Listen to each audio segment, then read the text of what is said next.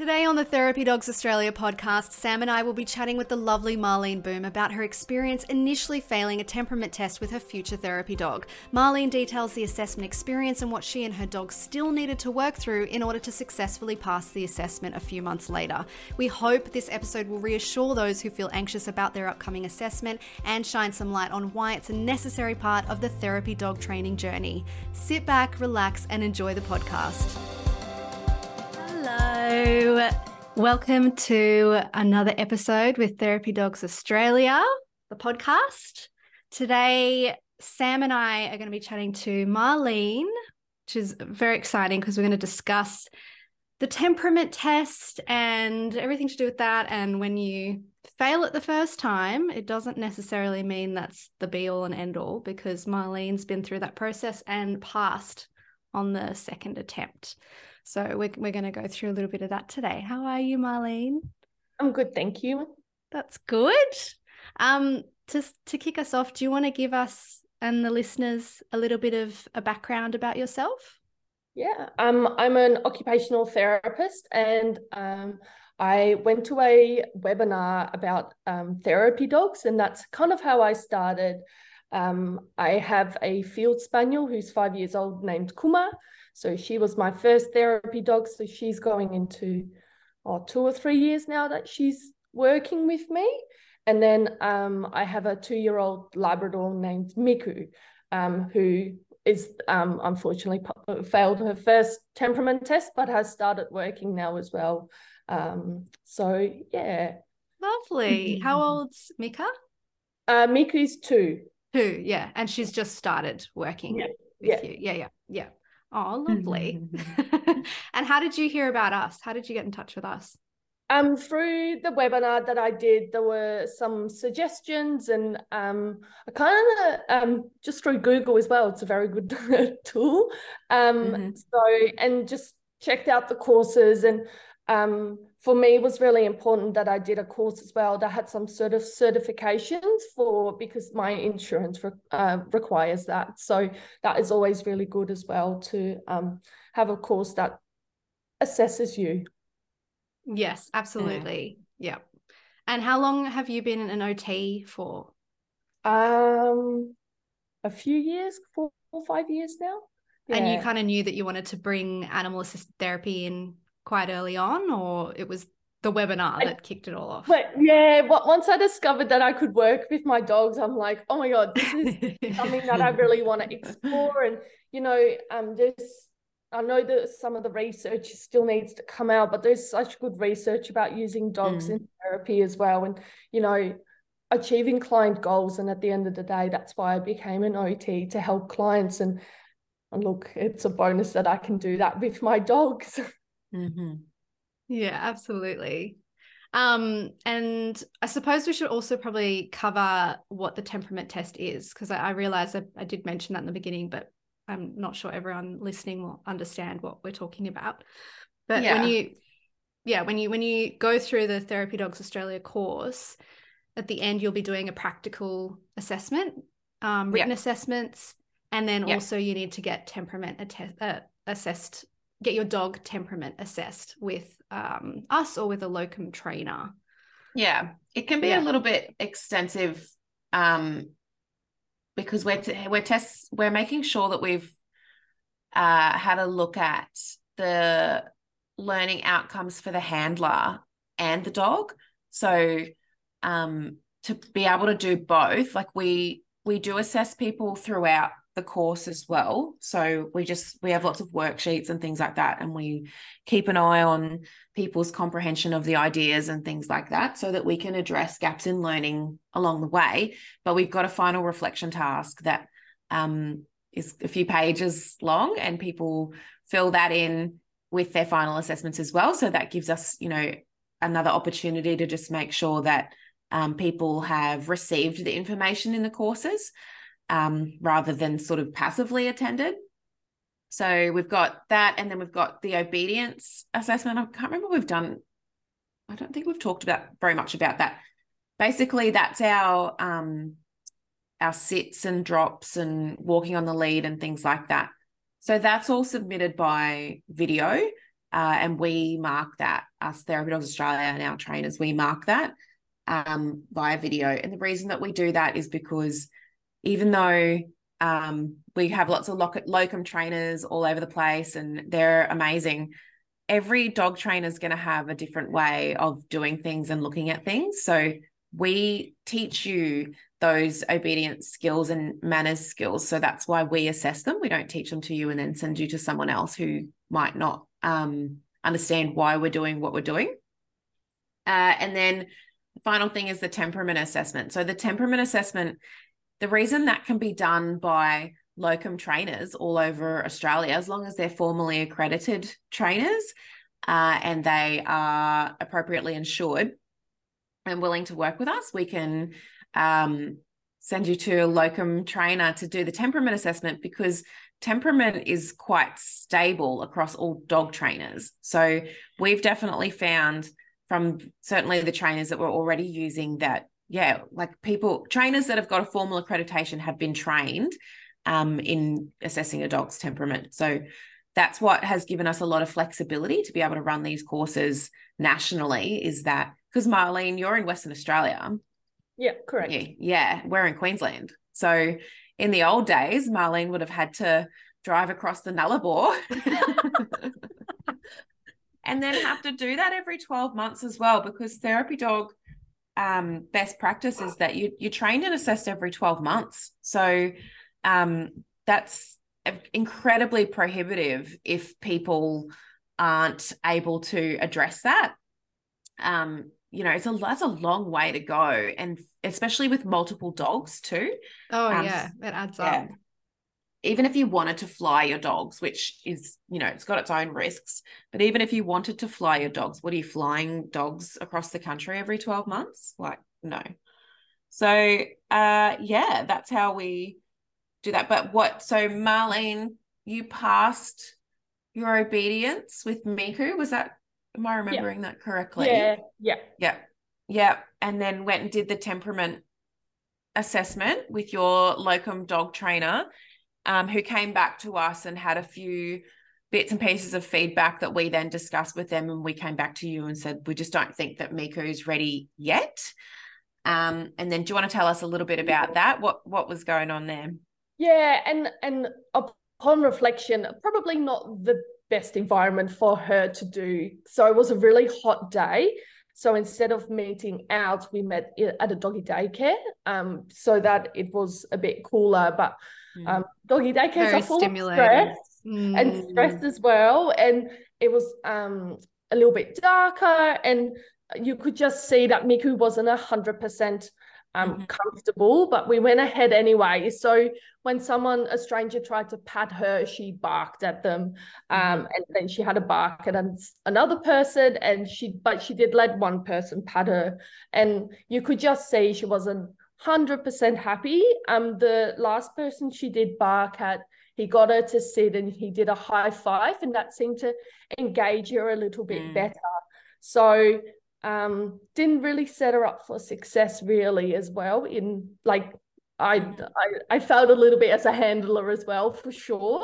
So what I then worked on was that she needs to be comfortable with like strangers sometimes invading her space, and because that's Miku is a bit more like her own space rather versus my other dog, and that's probably why I didn't really do train her as much with people invading her space, because my other dog is is very, very good.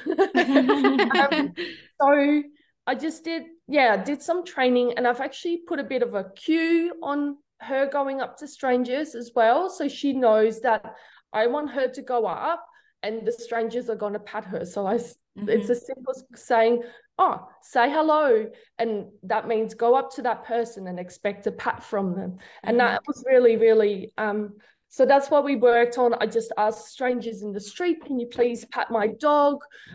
You get some really weird looks, really. I'm like, oh, most people want to pat dogs. But, so, and it's, but that's it set Miku up for more of a success when I redid my temperament test, because as we were going up to strangers, I can go and say hello, and then she would go up to them, get patted, and then she would be able to leave, or she comes back to me and I go, go and say hello, and she'll go back. So yeah, so that was, well, that's how I kind of did it. So, but it was How long really do assessments? I think 2 or 3 months. Okay. Yeah. It was shorter than what I thought it was going to be. But yeah. I did say back to your trainer, I was like, this is a really good team. So I think they'll get it sorted. So yeah, which is cool, like, which is great, because so it sounds like you worked on improving her confidence by letting her know what to expect. So like, instead of feeling a bit apprehensive and a bit uneasy, like, is this person coming up to me? Why are they doing that? Really helping her understand, like, you go up to them and they pat you and it's great. Does she seem more confident overall? Yeah, and if she's not 100% sure, I tell them to give her a bit of a bum scratch. That's her favorite. So that'll really win her over. yeah, and like, because I do agility with her, I do lots of different sports, and she's never done that in those environments either. But she's always been, since she was a 13-week-old puppy, she came along to those things, and she kind of knows that environment and that sort of thing. So I think it's raising her confidence and her confidence around other people in different environments as well. Yep. So. Yeah, and it sounds like, helping her understand as well, like, there's something in the interaction for her too. So if they're going to give her a bum scratch, we're like, great, like, I love bum scratches. This is great. New people can give you bum scratches. I absolutely have a reason to approach you now. This is fantastic. Yeah.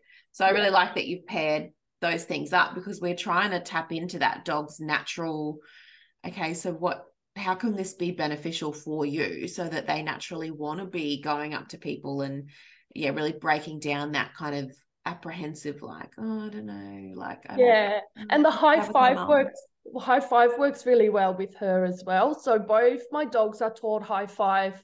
Kuman, it doesn't matter as much, but Miku does, because kids often want to hug dogs, and Kuma you can hug to the end of days. Miku becomes a bit more apprehensive.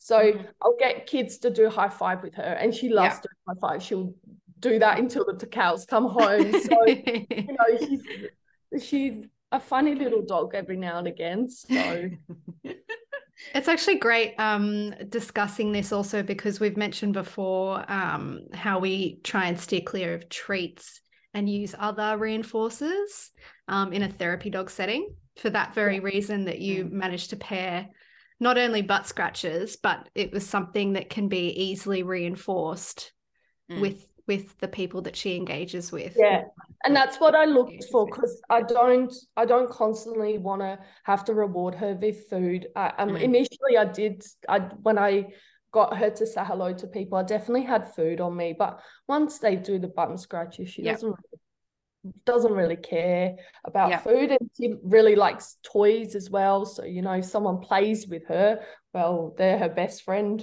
But that's not always doable either. But she's quite easy to please once I figured out how to make sure that she felt comfortable with those type of people.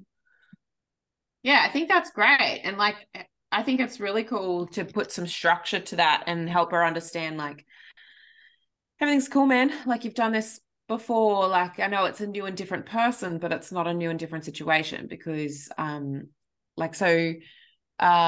my Brumbies, when I'm teaching them their husbandry stuff, I always say, ready? Right before I do something that's going to be like the next level up of invasive stuff. And even though it's like, you could think like that could backfire and be like, oh, I'm going to say ready and they're going to run off. But because I grade the exposure, it's like, I'm not saying ready and then just flooding you with the next horrible thing. I'm saying ready and then grading the exposure up a little bit to something that you can handle. But I find it works really well. I think yeah, I do it with my dogs when I'm clipping their nails as well. I'll say ready and then clip and then ready and then clip. It's like they know it's coming. I don't like trick them into it, just like, okay, get ready, it's happening. They're like, it just seems to make it easier for them. So it's kind of that say hello for her kind of made it like, this is the thing that you're going to do. Like, and it's all cool. And if you were using food the whole time, you probably would have found that she would have gone up to people, quickly got the pat, and then rushed back to you for the food, which is what we're trying to avoid. Yeah. She does circle back to me every now and again, but that's like, okay, I think it's her way of saying that she's done with that interaction. But if I ask her to re-engage, she does. So it's she's not leaving because she's going to get something from me. I think it's just her way of going, which is totally fine. Totally fine and normal. Absolutely.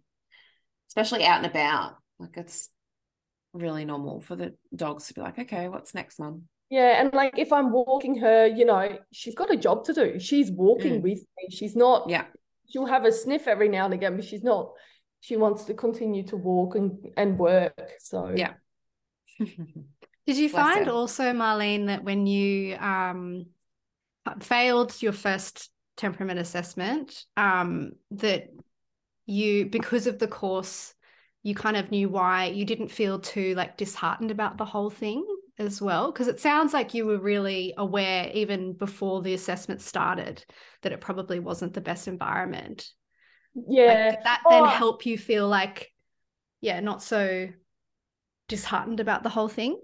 Yeah, I think more the environment was more with reflection. I'm like, that, like, she's never been there, but well, she did agility training there, but there were no other dogs barking and like carrying on. And but I knew that when I failed the assessment, I knew why, and I would probably have failed me as well. And it's not just her that failed, it was me as well, and I think we failed as a team, because I didn't set her up. And but I knew she was better than barking at someone. So, and she ended up doing lovely work in her second temperament test. So, yeah. No, it just sounds like having had like gone through the course, it meant that it wasn't such a personal thing. And I think maybe some people, when they hear, but we're good, going to be assessing them at the end of the course, it can be quite daunting. But hopefully when you've gone through the course, you kind of are really right there with us and understanding like why decisions are made and like what you can do to. And I think the feedback Sam gave as well is like, this is our expectation and you didn't quite meet it. Well, fair enough. You've got to, you have to have a level of standard, because otherwise, like, why have the course? So I think that's fair enough. And like, I get feedback about Kuma's obedience and her recall, because it's definitely that's not our strong suit. And definitely when she's got pretty good recall when there's food involved, but when it's just for pets, it becomes a little bit more apprehensive. And even though I think once you are past, it's kind of up to you to assess as well. Do I want to put my dog in that situation, or do I, like Miku, would I go into a big shed and do a therapy session there? Probably not, because it wasn't that successful the first time. So, and I never work Kuma off lead. She has got an off lead recall, but I stress about it, so I don't put ourselves in that situation. So I think that's, even after the course gives you the skills to continue to reflect upon what you've got and what your dogs are doing, and making sure that you're setting them up for success, and also that they have a great client engagement as well. That's really awesome. Yeah, so cool to be able to talk about this, because we do have people fail their temperament assessments, people fail their obedience assessments, and it can be really hard for people to know that, our purpose behind marking you as not yet competent is to really set you up for success. It's not to break you down. It's not because we think you're an idiot. It's not because we think your dog's shit. Like, it's not those things. It'll be that we can see that this isn't quite ready yet. And it can be really hard to look at yourself in a non-bias. Like, you had pretty good insight about your situation. But for people to look at themselves and their dogs, I mean, you love them, like, you know, and you're excited and you want to get out there and do stuff.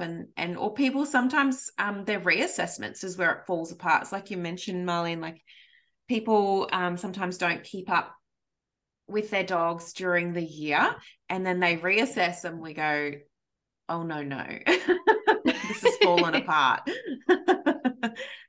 Or they move down levels as well at their reassessments. And, you know, like sometimes that's not for lack of effort. Sometimes there's something that's gone on in the dog's life or the handler's life and whatever, and it just will be what will be. But the purpose of marking people as not yet competent is to help keep them safe and to help keep their dogs safe. And as dog trainers, there's only so much that we can do. And you've got to remember that that dog trainer is putting their name on the line. Like, they need to be sure. So it has to go past your locum dog trainer. So they need to give me the feedback. They fill in those forms and they give that to me. And then I make the final decision as well. So sometimes a locum will be saying, oh, yeah, I think they're okay. But I will look at that with the other information that I've got about the team, including their obedience assessment and their written work. And I'll make the final decision about whether or not it's going to be okay. Because if it's a handler that we need to give a bit more support to, or the obedience is really right on the edge as well, then I'll be saying, do you know what?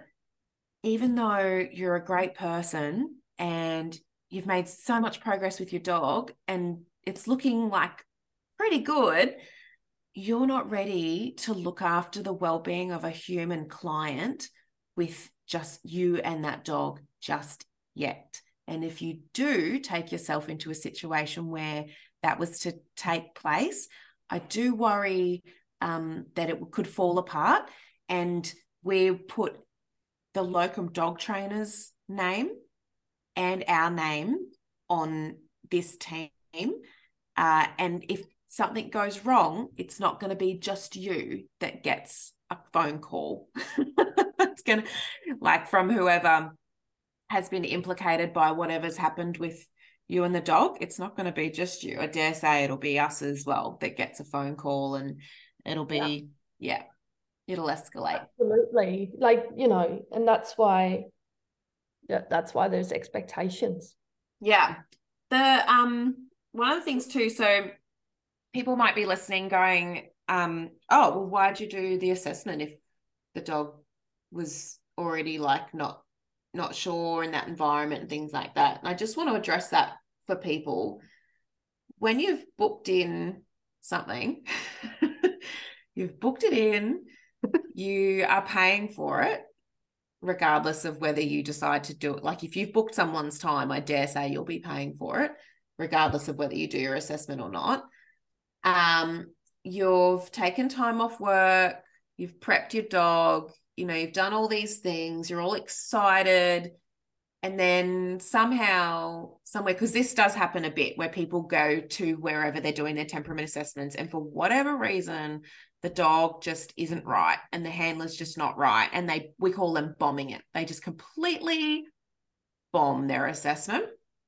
And it's out of character for them, and it's this whole thing and all that sort of stuff. But do you know what? It's just one of those things that happens. It's the luck of the draw. You know, it just happened to be hot that day. Tried to problem solve it by going indoors. It backfired. Shit happens. You know, it's just it's not really any things. different than doing any other exam. And, you know, you wake up sick that day, but that's it. You got to do it. Yeah, the pressure's on, and you know, the trainer has to try and set up some kind of environment that's going to test the dog. We can't just, you know, meet everybody down at the park and throw the ball 3 times and go, what a lovely dog. Like, we've got to have some pressures in the situation, because that's what's going to be happening in their working life. Is there's going to be pressures on the dog and there's going to be pressures on the handler. So if this happens to you guys, if something happens and you rock up and you're like, oh my God, like this is just immediately fallen apart, try and reframe it for yourself to be an opportunity to practice. Call it a practice exam for yourself. When I did the national psychology exam, so 3-hour exam, you have to pass to finish your internship. And it is a nightmare of an exam. I think there's 150 questions. It's 3 hours and you have to get 70% to pass. And it's all domains of psychology. Pressure. They were scheduling the exam every 3 months. So you can't do it. You can't just go and resit it. And back then it was $450 per sitting to sit it. And to try and study for that bad boy is a dead set nightmare. Like, you're already working full time because you're an intern. And like at the time that it was coming about, I told the story to my supervisors 1,000 times. So if they're listening, sorry guys. But as it was coming about, I got the workplace that I was at, got a tender for, I was doing animal assisted therapy.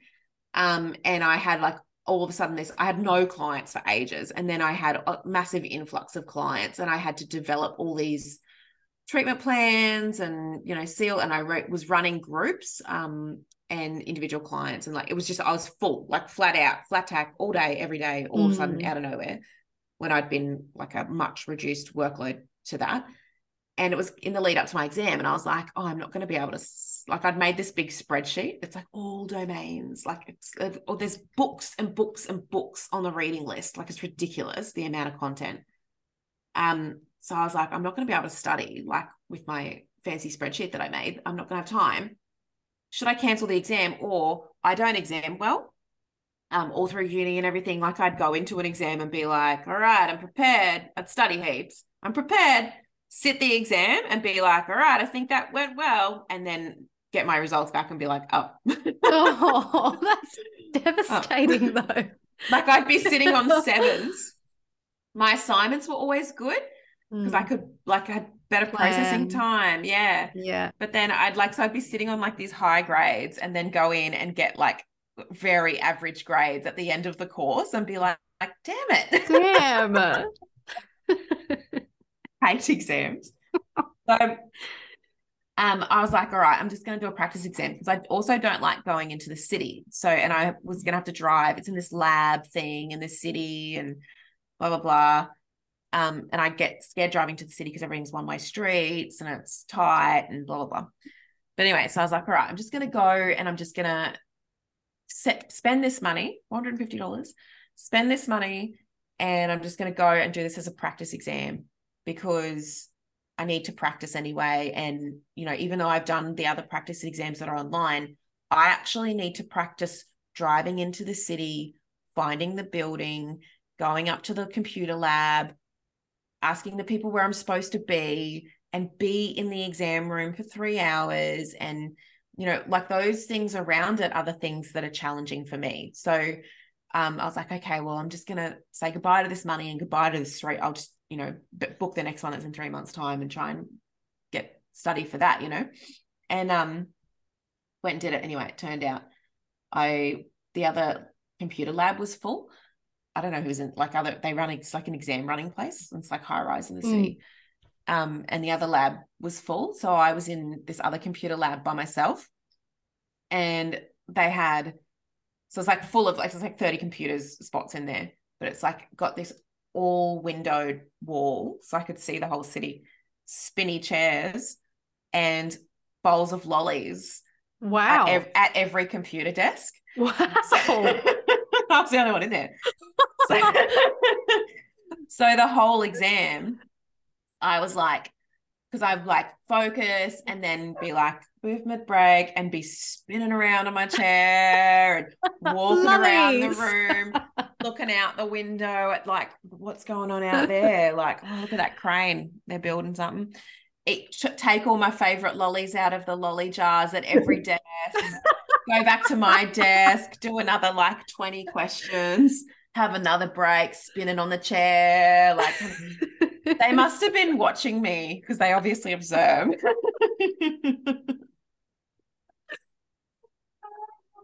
They must have been watching me like, I wonder what the go is here.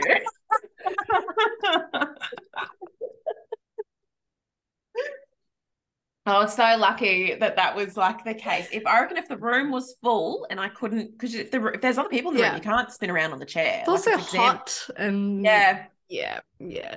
And people noises because it's quiet.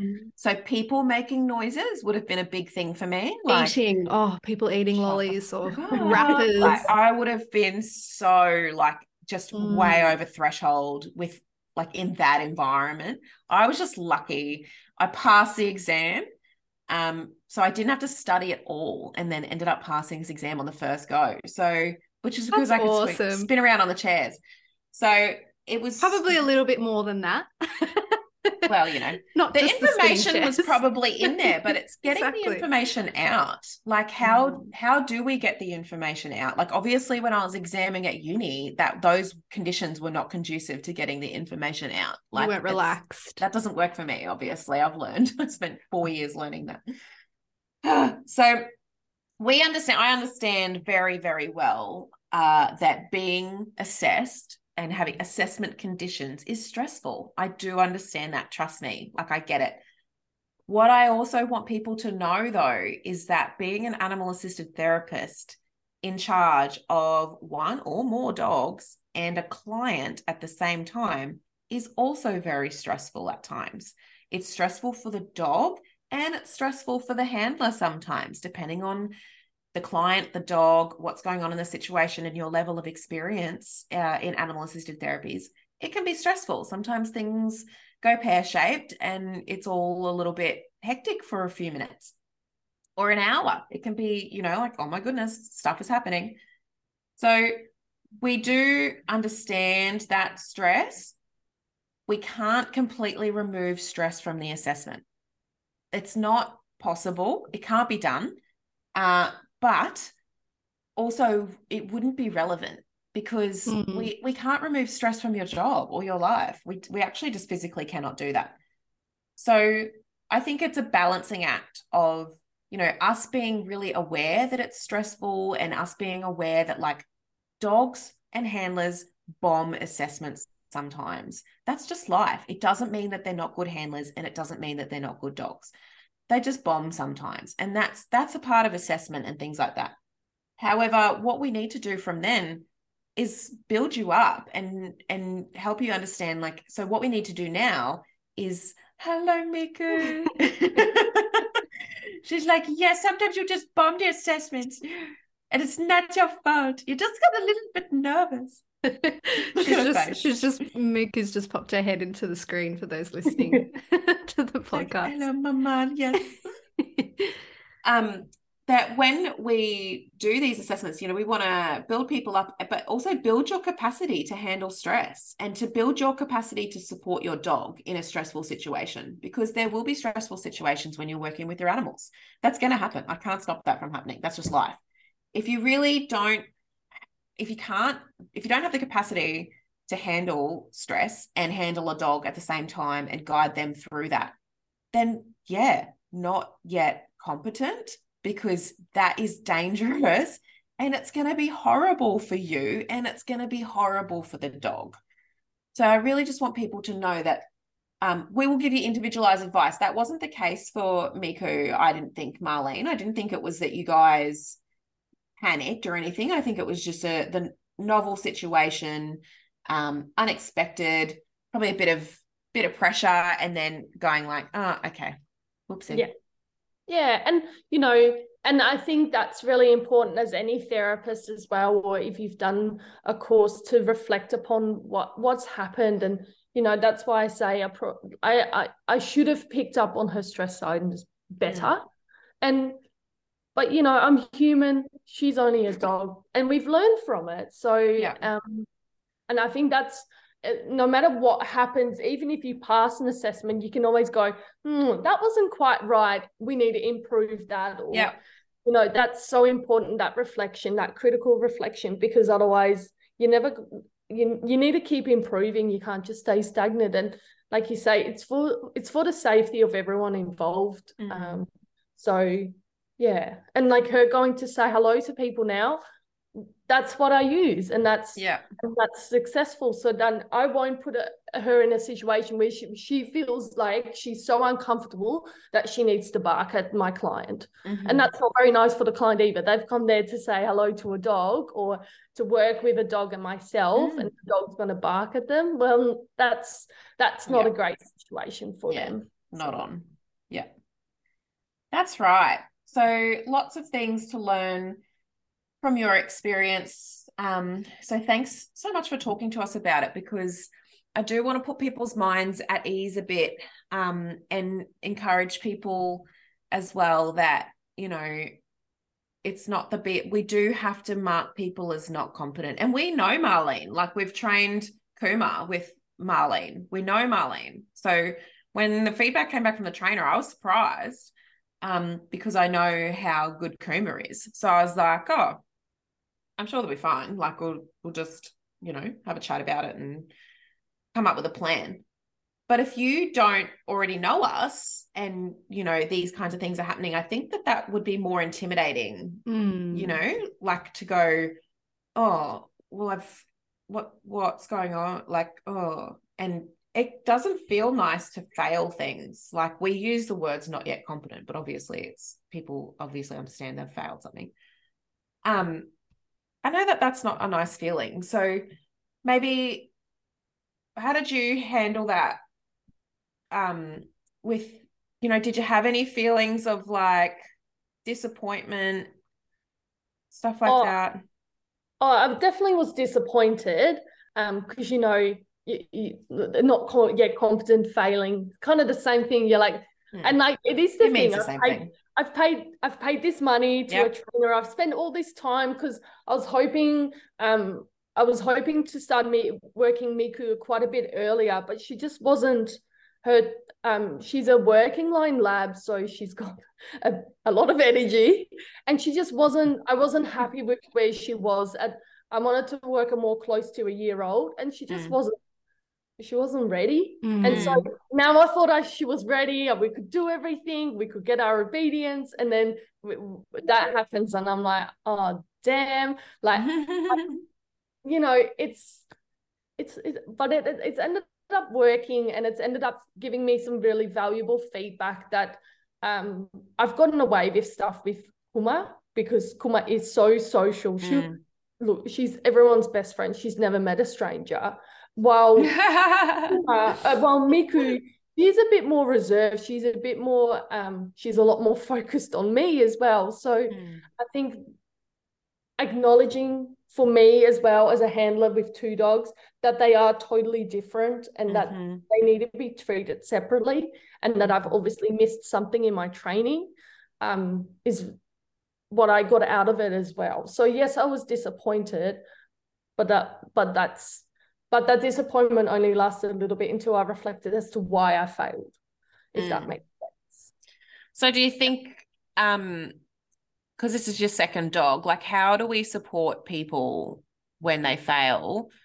Do you think that some of that was, do you think you were buffered by that disappointment because you already had Kuma, so you already sort of knew a fair bit about the industry, you already had a dog you could work with? Like some people have spent stupid money on dogs and they've gone and done whatever with them, and then they finally get to the training and then they are not competent on their temperament assessment, and they've invested all this, and they've been telling the school that they're at that the dog's going to be there and all this stuff. Like I think there's a lot of pressures that come about because you're in private practice, aren't you? Yeah. So yeah, I don't know, like how do we support people through that? Because I think there's all these other factors as well. Do you think some of those things, like your particular setup, might have buffered you from a total meltdown? and sending me abusive emails. Potentially because Kuma was already working, I Mm. didn't need Miku to come on board. I wanted Mm. Miku to come on board because she has got a different temperament. Kuma just goes to sleep, right? Kuma Yeah. says hello to the person and then she goes to her bed. And every now and again she'll do some engagement, but she's great at co-regulating. That's her main thing. If someone comes in who's anxious, Kuma is great because the whole energy in the room drops because she just goes to sleep. Yeah. Miku is a bit more higher energy and she wants to interact. So I think there was definitely Miku failing. It wasn't the end of the world because Kuma could keep working. And I've told some clients, I am training another dog, but she's not ready yet. And then now that she is past, I'm transferring some of the clients over, but not all. So I think that is a buffer. So how to support people? You don't want to say, oh, this is what's going to happen and count your chickens before they hatch, basically. Yeah. Saying. I agree with that. I just think, I know that people are also like financially very invested too. So yeah, I guess it's maybe a combination of like being emotionally disappointed by it, and then, you know, the financial, sometimes a workplace is paid for people to do the course and things like that. So I guess like I get it, like where people come from, because sometimes people get very upset with me if they don't pass the first time. Yeah, I'm sure that sometimes it seems personal when it's definitely not. Yeah, I think, and it's, you know, or they'll, like Marlene didn't even come back and say, I didn't even know that it was that environmental situation, blah, blah, blah, because some people will come straight back to me and say, it's not my fault because of XYZ situation. And I'll say, that's fine, but we need to do the assessment again, because all that we can assess is what has presented on the day. So, you know, but I think people get a little bit overwhelmed with that sort of stuff. But some people can get a bit overwhelmed, which I get it. People are very invested.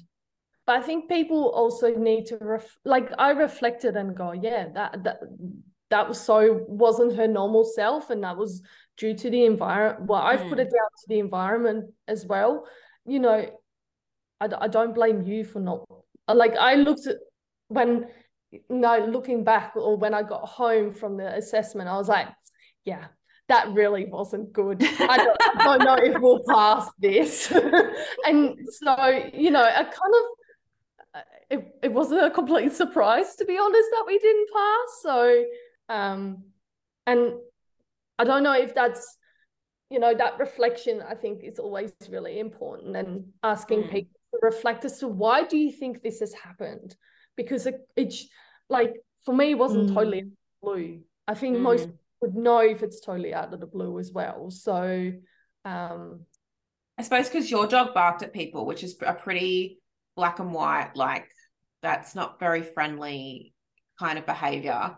But some people's dogs haven't barked at people. They've just been, you know, generally apprehensive and timid, and, you know, not such black and white behaviors. And it's probably more difficult for them to then, you know, be unbiased, because they maybe aren't seeing to the level that what the dog trainer is seeing of what the dog's displaying. So sometimes we'll do things like change. We had one dog recently that failed, and the owner was not super impressed. And I think I'd missed an email somewhere. I'm trying to remember. But anyway, they were not impressed. So we just had to explain that exact thing. Like, well, the dog trainer can only look at what shows up on the day. You know, they've got an hour to look at the dog on the day. And that hour can either go really well for you or it can fall apart. So, but it doesn't matter what you say in an email or say in a dog trainer. Like, we have to see it. That this is the only hands and eyes physically on the dog part of our whole course. Like, if we were running the courses face to face and we'd known the dogs for months and the handlers for months, and they rocked up on one day and they were a bit funny, that'd be a different story. but this is like the only time that we see them. So we organized to do the temperament assessment again, and we did it in their workplace. And the dog was like, awesome. And the trainer was like, yeah, sweet. Like the dog was like, great. We've done that a couple of times. Caitlin did an assessment with someone, and it was out on the water down at Redcliffe, and this dog just went stupid about birds. And I don't know, I was like, it's just was so heightened and was acting like an idiot. So they bombed it big time. Yeah. And then, because like then what happens is the handler, I can't remember specifically for this person and this dog, but what can often happen is something happens with the dog, and then the handler just panics and just falls apart. And then the dog's not supported. So then it just further, spirals out of control. But that's dogs, man. But anyway, same thing, went and did the assessment at the workplace. Sweet. So, but we'd make notes of those things and go, so this dog's been assessed at the workplace. So we've approved it at the workplace. Like that specific dog, I think from memory, had on its thing that it can't do walking. It can't do anything outdoors until she's had it around birds. And it hasn't acted like an idiot. It's better. They've done it. I think they recently did a reassessment, and it's better, which is great. But it doesn't need to be perfect. Who cares? Like, yeah, so the dog's super excited by birds, whatever. We don't have any birds inside. Fine.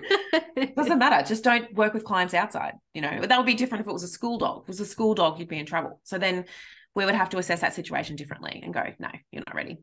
We also had another person that who we did assess, and I did go back and say not ready. And I believe we assessed them, this is a while ago. We went back and said not ready. The handler and dog combined wasn't ready. And they didn't like that. And went somewhere else, and another person told them they were ready, and the dog has bitten 2 times. That's really sad. So weren't ready, were not ready. You know what I'm saying? So one of the things to really take home is that we are doing our absolute best to keep you and your dog and your clients safe. Why would I care otherwise? Why would I care? If we didn't have actual risk, if we didn't have actual reasons, actual safety concerns and actual welfare concerns for the animal, why would we fail teams? Like, for fun? Like, anyone that's trained with us knows that our obedience assessment is marked on a scale of 0 to 5, and you can get zeros for things. Like, it doesn't, like, we're like, whatever, the dog can't do a drop to save its life. But you got to get your scores up in the other things. So it can't just be that it's a dog that you haven't put any work into, and this dog's just a menace, and because if you can't get a dog to do basic stuff like that to at least some level, then they shouldn't be in a workplace. No, anyway. You won't have any control of the situation. Yeah, like all they're going to do is disrupt a workplace and disrupt you and cause chaos. So, but we've got a scale of things. So we've never asked for dogs and handlers to be perfect. Like, we've never asked for that, but we want you to be safe. And we do know that sometimes people need a little bit more guidance around how to be safe. We've had other dogs before that we've not passed, whether it was their obedience or their temperament. And people just still take them to wherever they're going, schools, workplaces, things like that. And we will have done, not even one temperament assessment, multiple temperament assessments, and had trainers giving feedback like, this this dog is not okay in this environment.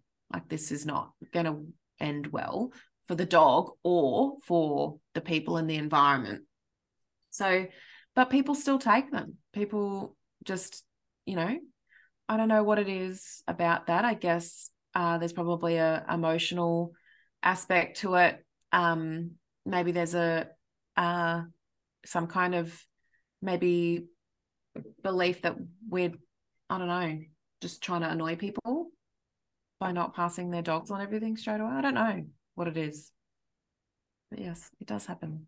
There's a lot of parties to protect, though. Which is why, you need to have in writing that everything went well and, you know, the dog passed and the handler passed for the very reason that that's the only piece of information that you can show if something does go wrong. When you speak to someone whose dog has bitten, you don't want to be that person. Like, you don't want to be that person. No, that'd be devastating. Devastating. It is absolutely devastating. And it's devastating to all of the people who know the dog, which, if you've been exposing them to the community, that can sometimes be a lot of people. And it's heartbreaking. And, you know, situations take place and things occur and none of us are perfect. And like, things happen. But I guess we're trying to set people up for the most amount of success possible.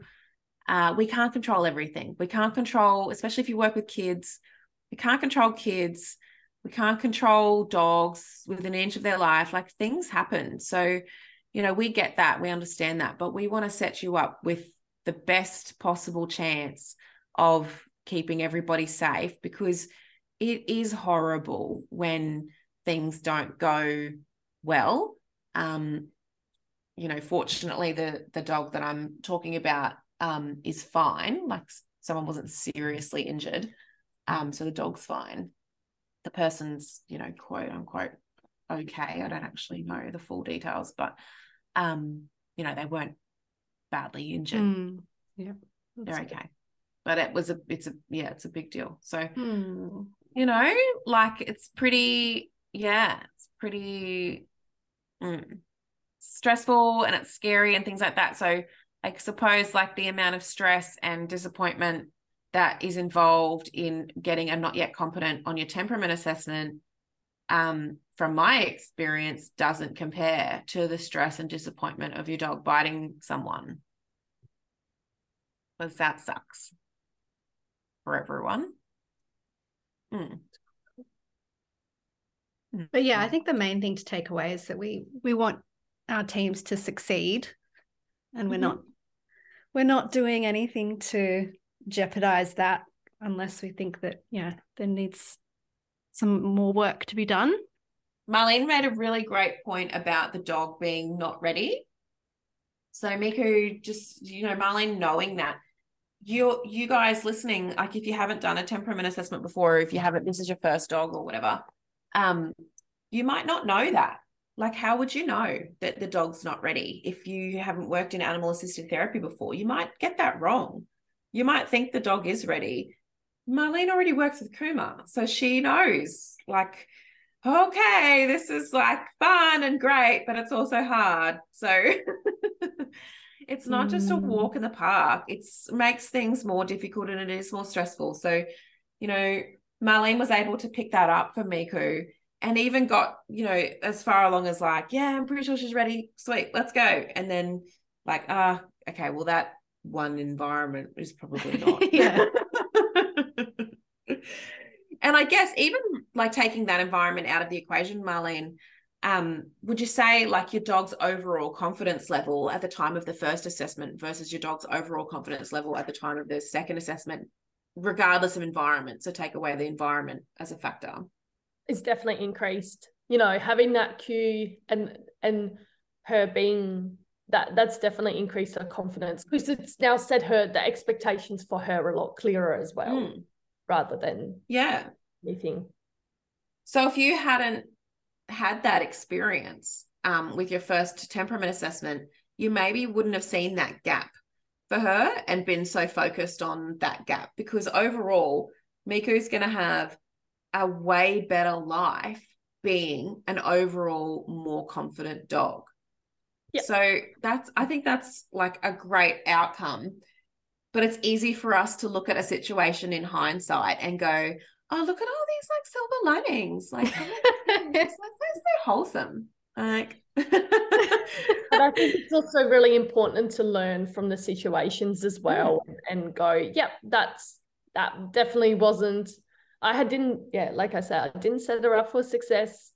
But yeah, she's a good dog now. So we were meant to have our first session, but the client didn't turn up, which was a bit sad. But you know what we did? We went into the room and we learned to chill out a little bit, because that's one of the things that she's not always her strength. So we chilled out for a bit, and I was super impressed with that. So we did a little bit of training. So go Miku.